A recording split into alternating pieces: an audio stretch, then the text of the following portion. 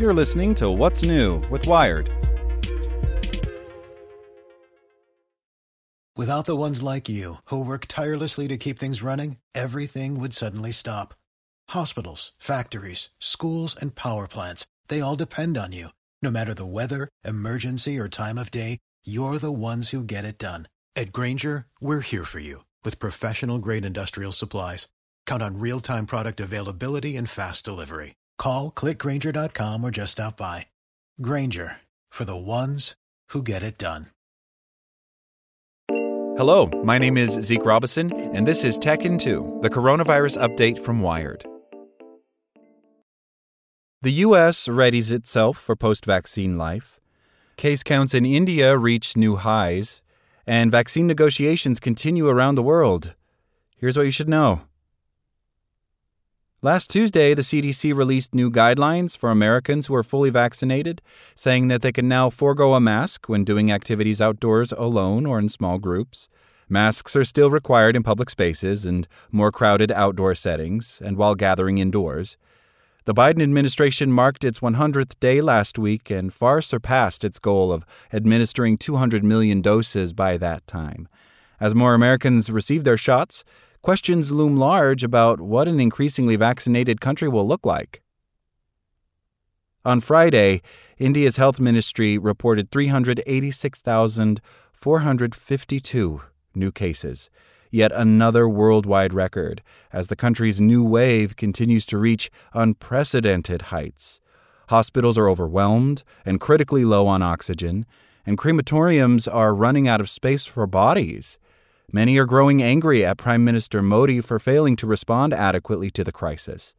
The U.S. sent its first shipment of emergency medical supplies to the struggling country this past Friday, including more than 400 oxygen cylinders and nearly 1 million rapid test kits. The Biden administration also plans to send stockpiled doses of the AstraZeneca vaccine after a safety review. More than 40 other countries have also committed to sending aid. And last week, the EU announced it had made a deal with Pfizer-BioNTech to purchase 1.8 billion vaccine doses. The contract gives the EU the latitude to resell or donate some of the doses, which positions the region well to assist other nations struggling to get vaccination efforts off the ground. Elsewhere in the world, vaccination efforts continue to stall. Authorities at Brazil's health agency recently voted unanimously to stop the import of Russia's Sputnik V vaccine, saying there isn't enough data proving its safety and efficacy.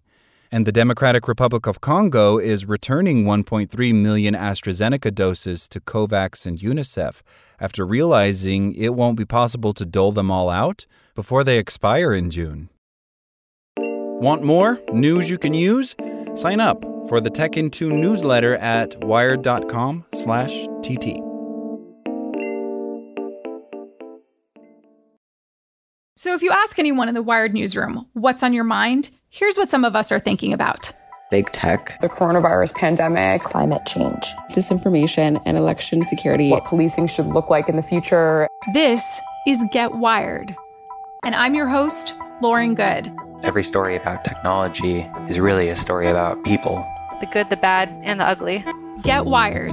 Subscribe on Apple Podcasts, Spotify, or wherever you get your podcasts.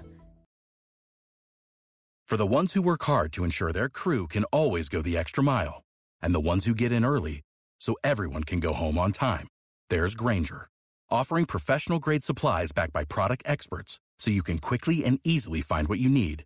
Plus, you can count on access to a committed team ready to go the extra mile for you. Call, click Grainger.com, or just stop by. Grainger, for the ones who get it done.